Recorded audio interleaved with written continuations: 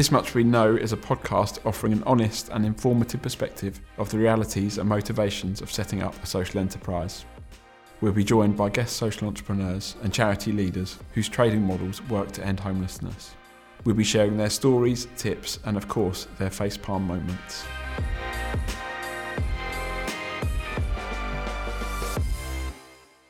So today we're joined by Matt Harrison, Deputy CEO from HomelessLink. Matt, welcome. Hi, Murphy. Hi. Matt, in the interest of the audience and getting a right picture of you and your background, can you introduce yourself, your role at HomelessLink, and a bit about your background? Yep. So I am, as you said, the Deputy CEO at HomelessLink. I've been at HomelessLink for about 12 years. And before that, ran another charity that became part of HomelessLink. My career started in the homelessness sector in 1986. I started working in advice centres, day centres, hostels, before going into more back office work, working on information charities, directories, websites, IT systems. The theme of my career, I did a degree in computer science, and the theme of my career from day one has been how do we use technology to help end homelessness? But along the way, it's been how do we use technology and business to help end homelessness? And so at HomelessLink, I'm responsible for Inform, which is our case management system, which is quite a significant social enterprise that we run inside HomelessLink. I'm also responsible for all of our grants and investments projects. I'm Murphy's boss. So good behaviour. You have to ask me nice questions or I will get very cross. I'm also responsible, however, at HomelessLink for all our finances and central services and HR and all of those things, as well as, the service delivery of lots of our social enterprise activity. Just a few hats then. Several hats. Excellent. And now I realise you're Murphy's boss. That's why she told me to ask all the hard questions and leave her the easy ones. Is that right? I knew she was up to something. Honestly. Excellent. Good. Well, good to have you on, Matt. You've done so much, haven't you? You're our second guest in this sort of series that's been in the sort of sector for a number of decades, which I think is brilliant, actually, because seasons 1 and 2 are very sort of, we've got some people that have only literally just started out in the sector, and so it's really nice to have a sort of variety. What have been some of your highlights for you in terms of enterprise? What are the things that you would look back on fondly and say, yeah, actually that was a really good enterprise we established there, or a really good piece of work? Yeah, there's a few. I think when the internet arrived, I was really keen on how we would use that technology to really make a difference in homelessness and advice and the areas I was working on. So some big highlights would be a project called Hostels Online that we set up in the 90s that connected together emergency hostels. And it was basically in those days, you would go into a travel agent and they would look and find the hotel rooms on their systems and book them. I mean, now, of course, you do it all over the internet, but we were trying to replicate that. If you wanted to get a bed in a hostel, you go to an advice centre, they'd ring round all the advice centres till they found the hostels, till they found a bed. We wanted to build something which gave them all a screen and did it automatically. We built another project I'm really proud of, was called UK Advice Finder. We got one of the very first grants from the National Lottery to build a national database of advice centres, but we sold it. That was the difference, was we built it as an online database that people would buy from us and subscribe to. And although we got that lottery grant at the beginning of the project to kick it off in 1995, that was the only grant funding that went into that project. It became entirely self-sustaining through people that used it paying for it. Charities, local authorities, commercial organisations that wanted to have access to all the advice centres in the country, paying a subscription fee for it. And that model is one that I've taken on in several areas. Another one, the one I'm most proud of, is Inform. Inform is a case management system used by 300 homelessness charities with 18,000 users. We've got 30 staff at HomelessLink supporting it. It's built on the Salesforce platform, so it uses really modern IT. but it's designed to be affordable for homelessness charities to use to record all the work they do with homeless people. And they need that service. Why buy that from a private company? Why not buy that from a charity? So that's been the theme of my social enterprise work. It's like, what services do charities need to deliver their mission? Of those things, and there are hundreds of them, we buy stationery, we pay staff, we rent offices, we buy computers. Some of them, it's right to buy them from the private sector, but some of them, it's better to buy them from other charities. And that's been the theme of my approach to social enterprise and social business. Some great sort of different models there, but we'll have that key similarity of ethical products, I guess, keeping things in the social sector where they can be. In terms of the positives, you've given some great examples there. Looking backwards, this podcast, as you know, is sort of centered around the idea of learning from failure and sharing mistakes. Through your, different experiences as frontline, working on social enterprises, on grant panels, investment panels, what are the key learnings that you've taken? I think there are some really interesting learnings around understanding customers and understanding what customers need and what customers will pay for. And that can conflict with charity values. So I developed a project with my team in about mid-2000s to produce directories of homelessness services in cities across the UK. So we'd been running this brilliant directory project in London for years, the London Hostels Directory. It was the size of a phone book, if anyone can still remember what a phone book looked like. It was 500 pages, listed every homelessness service in London. We were approached by local authorities to produce directories for them. So for Manchester, Bradford, Edinburgh, Dublin, Bristol, Nottingham, Wolverhampton, etc. One of the things we found in that business was that it was a brilliant idea that was never going to make money, because what the local authority wanted to pay for was a directory that was good enough. What we wanted to provide was a directory that was perfect. And so we spent more money than we were charging on making sure that the data in the directory was really good, that the quality of what we were delivering was brilliant, but it was way higher than the quality that the customer was prepared to pay for. And I think that's one of the challenges in business. I mean, you can build an enormous business by selling £20 notes for £10. I mean, fundamentally, you can build an unlimited business, and a lot of startups do that. They lose a lot of money by selling things of high value for less than they cost to produce. And in the charity sector, we can inadvertently fall into that because we have a commitment to delivering products and services of really high quality. And we're absolutely focused on doing that. But we have to remember that ultimately there is a cost to that quality, and someone has to pay for that. And in a lot of charities, you pay for that through public funding or through fundraising or through grant funding. But if you're running a social business, ultimately the customers are paying for it. And you've got to be able to communicate that value proposition really well and get a consensus between you as a producer of something and the consumer about what they're paying for. So I just think that's you just hit the nail on the head, really. I think, as you know, working in the charity space, social entrepreneurs, particularly traditional charities that are developing trading models, you've got this product, but the extra work that goes in that's kind of hidden isn't included in that price tag, so that you can maybe get a bigger market, but actually it isn't necessarily a sustainable model. You sort of talked about your position as a sort of entrepreneur, someone involved in developing these. From a funder position, thinking about panels and things, what kind of questions would you be asking organisations to understand that, value proposition, the return on investment? I think a lot of it is about thinking about how long it takes to achieve success. And rightly, when people put together business plans and proposals, they assume, the successful option. They assume we'll launch it this year. We'll lose a bit of money in the first year. We'll double our income in the second year. We'll double it again in the third year. By the fourth year, we're making millions. But actually, things always go wrong. It always takes longer to find the right staff. There are always going to be problems that you cannot predict in those things.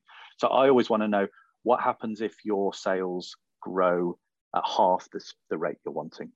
What happens if it's going to take you 3 years to do something rather than 1 year? Because it's a lot easier to deal with problems of success than problems of failure. So if you grow faster than you expect, obviously it causes problems. Not every business is scalable. There isn't an infinite supply of really good people. You can often find 2 or 3 great people to launch a product. But when you need to find 10 people to join your team, it gets harder. But those problems are easier than problems of not having the right product or not having the right customers, because you simply can't do anything without income. So I would really look at, like, it's amazing, that plan is amazing, but what happens if it all goes wrong? How will you still make it succeed? Because something will go wrong. Yeah, well, and that is the common thread, isn't it? In all businesses, something goes wrong at some point, or something doesn't go as planned. Have you got any examples, Matt, of like a sort of what I describe as an absolute howler of a sort of facepalm moment, or something that's gone terribly wrong, either that you've done or that you've been involved with in the sort of social enterprise space, where you sort of then take stock of it and go, flipping it, what were we thinking? That was madness. That was never going to work. Have you got any sort of classic examples like that? I'm not sure I've got a really good example of my own work, and I'm not sure I really want to embarrass someone by talking about somebody else's problem that I probably should have spotted and not invested in, or not made grant funding in. I mean, I think the reality is we make mistakes every single day, right? We all do. Our job is for those mistakes to be manageable. I'm on the board of a charity which really looked at social franchising. I'm deeply skeptical about some of those things, because I think that we often in our sector build businesses without moats, with very low costs of entry. So it's very difficult to stop other people copying ideas. And franchising doesn't really work. You know, how can you franchise a cafe? Anyone can open a cafe, right? We all know what a cafe looks like. They're fairly cheap to run. They're fairly easy to run.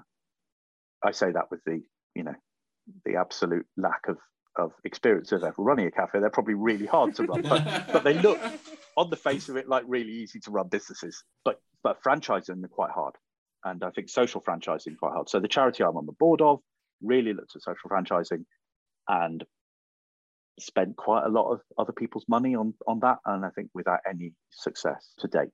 In terms of own projects, yeah, I can think of a project that I was working on that was a brilliant project, absolutely right for its time and totally needed, and absolutely failed. It was a project I was involved in called the Change Account. We set it up about 6 years ago, partnership between several organizations to produce an inclusive bank account that anybody could sign up to, that would accept people in debt, homeless people with impaired credit histories, people with no experience of managing money, that would provide them with a bank account, that would provide them with a bank account that enable them to take advantage of direct debit payments on their rent, that would enable them to take and their electricity bills, but protect their personal money so it wouldn't get taken if they, the direct debit couldn't come out of their personal budget. That gave them a really transparent personal account, debit card, cash card, savings pots, lockable savings pots, direct debits, a really modern bank account available to all. And it died. It was a horrible failure. It was a horrible failure because it took too long to raise the money, too long to build the technology. And when you build a banking product, there are an enormous number of things that you never knew you needed to have a supplier to do, like literally hundreds of different contracts you need. You need someone to be able to print your debit cards. You need a separate company to be able to deliver your debit cards. You need a separate company to be able to deal with lost and stolen on those cards. There are lots of moving pieces you need to fit together. And in getting that to market, and we did get it to market, we spent what would have been the marketing budget. And you cannot launch a product into a consumer space with no marketing budget, because no one knows about it and no one will buy it. And so, sure enough, a year later, it effectively folded. I mean, it staggered on for a bit longer. It was a brilliant idea, absolutely at the right time. It took too long to bring it to market, and there was no marketing budget.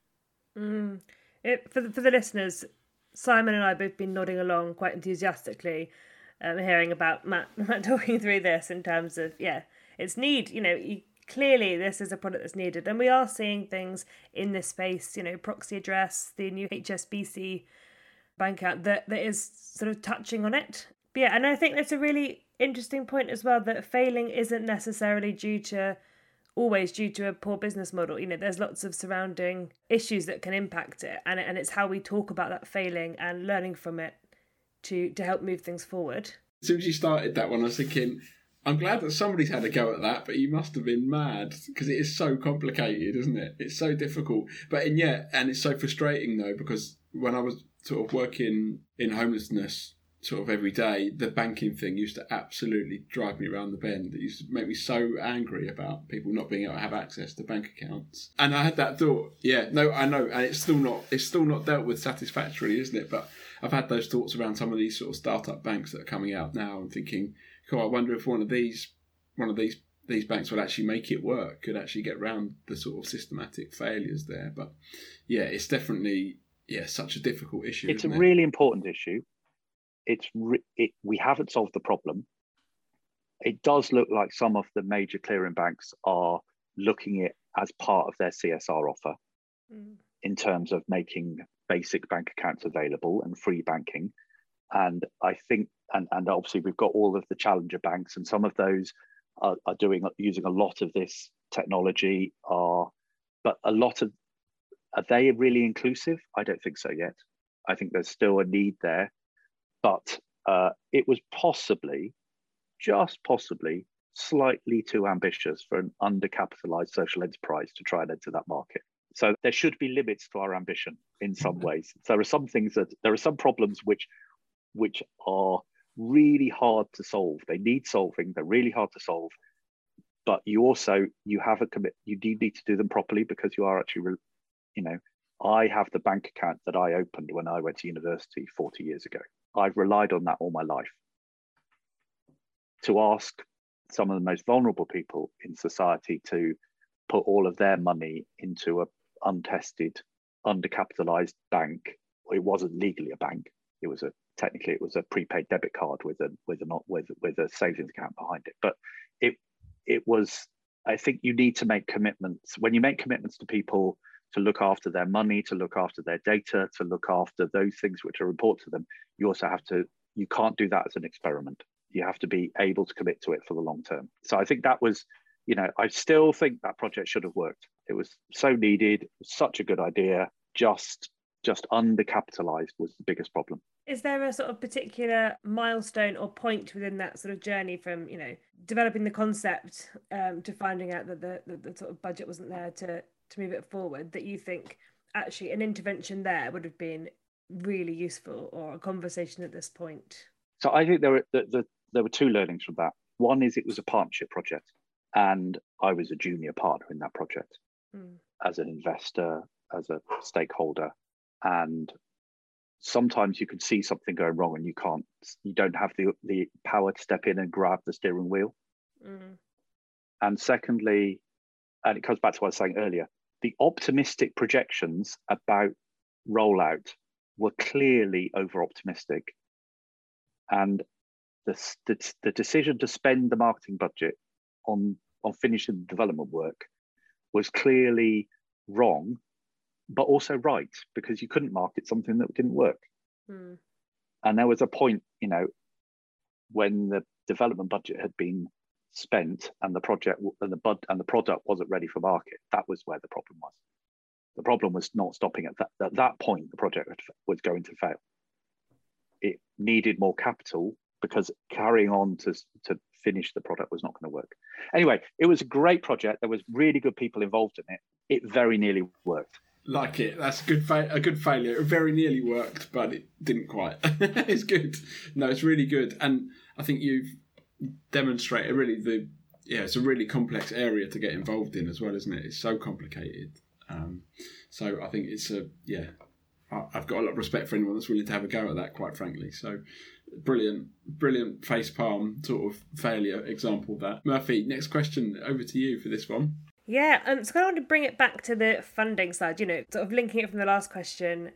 That seemed to be a big barrier. Obviously, at Homeless Link, there's lots of different ideas of sort of diversifying income. We're involved in the enterprise program, social investment, grant funding.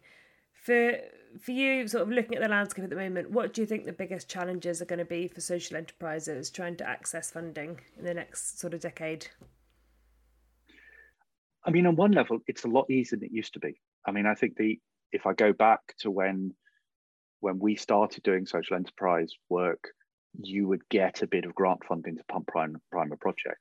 But I've seen a lot of projects which couldn't break out of that grant dependency, did what all startups do and priced the product too cheaply and then didn't know how to increase the price into what it needed to be sustainable. I think that is easier now. I think actually the social investment market, the startup mentality that is in there, the experience of lots of entrepreneurs in running startups, the business experience. Lots of charities are just people running charities are better at business than they used to be. Lots of CEOs are better at understanding how trading businesses work than they were. So I think the market is actually easier. The challenge is that it's really hard to do a startup business. It requires 100% of your focus.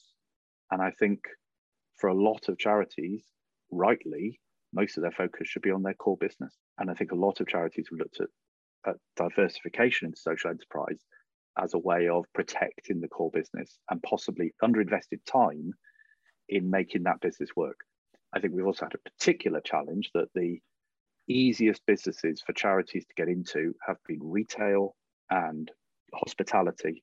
And those businesses were shuttered by the pandemic. And they're reopening now, but all the charities that have taken all the advice and learning from austerity and the reduction in local authority income to diversify their income streams, open chains of charity shops to take advantage of the rateable exemptions for charities that had opened up cafes because they're low margin businesses, low cost to entry, where they can really invest in getting their beneficiaries to work in them. They were the ones who were most affected by the first lockdown. Yeah, it's an interesting one, isn't it? Because I think we work on the Enterprise Development Programme, which is exactly that, supporting organisations who are wanting to diversify income to look at trading models as a route to do that. And of course, the pandemic wasn't kind to many of those. And I think now, post-pandemic, as we're sort of moving back into things being open and businesses running, whilst there are new opportunities to do things, there is also a real nervousness about the sustainability of employment in those sectors. Charities are looking at these models often as a route for training and employment for their service users to get some sort of work experience or routes into employment. And there is some fearfulness in that space now. There is, but the pandemic was a single event. It's taken us 2 years to possibly get to the late stages of it, but the fundamentals, the charities whose businesses have survived to now are going to be in a stronger place because they've demonstrated resilience over the last 2 years, taken advantage of what funding support mechanisms were available, take advantage of the of furloughs and grant and extra COVID grants and managed to those ones that are still trading are going to be in a really strong place going forward because they've demonstrated resilience, which is the number one thing you need to make a business work. Yeah, I agree. And the resilience has been, extraordinary. Being able to sort of, kind of have this overview of the organisations that we work with, the Homeless Link membership, it is quite extraordinary how people have, put their heads and hearts in it and got through it and come out the other side. Yeah, and it's because the people are 100% committed to the vision of the charities they work for, and that passion, that commitment, that dedication is what gives you resilience as an organisation. It's not always enough. It has been incredibly impressive, and I think so. I think there is a real opportunity there for those businesses that were affected by the pandemic but are still going. I think there are two other things. I think there was a sense of community developed across the country through the early stage of the pandemic, which we're seeing again right now with the response to Ukraine. There's lots of younger people wanting to put their business skills, their entrepreneurial skills into mission-driven organizations. The people you've been interviewing on this podcast for the last 2 series are examples of that. Those people who want to take that startup mentality, that entrepreneurial skill, that passion to build a business, but build a business for a social purpose. I think there are some astonishing examples of people. I look at Fat Macy's opening a restaurant in the middle of lockdown, and it's a success. I look at, at Beam wanting to take technology to help homeless people, and today announcing that they've raised £3 million in donations since they started. I think these sorts of businesses which take and it's about the passion of the founders, it's about the commitment of the teams they build, and it's about that continuous connection to their mission and the people they're helping, and using technology and social media to continually promote what are really simple, obvious ideas. And those really simple, obvious, brilliant ideas will succeed with the right, they are more likely to succeed now because the cost of promoting them, Instagram is amazing as, promoting a business, which you couldn't do 20 years ago. So there are opportunities that exist today that did not exist 5 or 10 years or 20 years ago. And what do you think, Matt, in terms of start-out social enterprises, what's the most important thing that in those early stages somebody can do? What for you, with your experience, what's the most important thing that somebody should be doing in those sort of founding years for a social enterprise? What's the top tips? You need to have a proposition for your business that you can explain in 30 seconds and people go, oh, that's so obvious and so brilliant.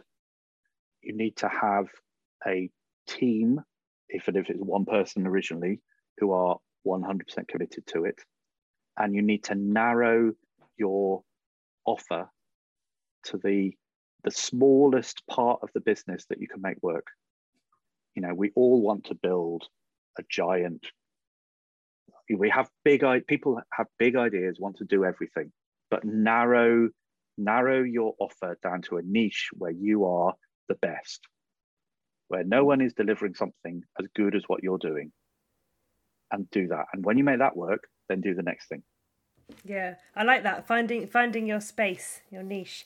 I think something you said earlier as well, Matt, is the sort of scenario testing. Being able to work out that, if year 1 doesn't go this, what does year 3 look like? And I think that's a really, really good piece of advice. Being able to go to funders, to program managers, and be able to say, these are 3 different ways it could look like, and this is how we'd manage each of these. Some really useful tips there for listeners. Going back to your intrigue, I really would like to go on. I mean, probably could talk for hours about the idea for sort of tech for good space. Whole different series, but just to touch on this a little bit. If you were going to start a social enterprise now, what would it look like? I think we would use technology, because technology connects people, but you can't just use technology. You have to have, ultimately in charities and in social businesses, we're providing services to people to help other people. And what technology does is it reduces the cost of that transaction. And it makes things possible on a scale that we didn't have before. So as I said before, Instagram enables us to communicate marketing messages, influencing messages to a wider population for less cost. Technology enables us to scale businesses better. It enables us to reduce the costs of experimentation and running businesses. But ultimately, the purpose of it is to help the services to individual people. And that's what I see that we would do. It's use technology to reduce cost and increase impact. Okay, so it's kind of facilitating better access. Yeah. Of itself, yeah, it's relatively boring. Hardware, software, these things are, I mean, I like them, but they're fundamentally not. They're not the important thing. The important thing is what you do with them. Okay, and is there any particular space in the tech world that you're, excited about what's out there at the moment, or seeing any sort of big things in? I mean, I've said before, Beam, I think, is really interesting. I think that I think employment is a massive one. how we, with homelessness, how we get homeless people into employment, how we get homeless people into their own housing. I think that, there are loads of things we can do around making the homelessness sector, at Homeless Link, we have 900 members, and those members are delivering amazing services.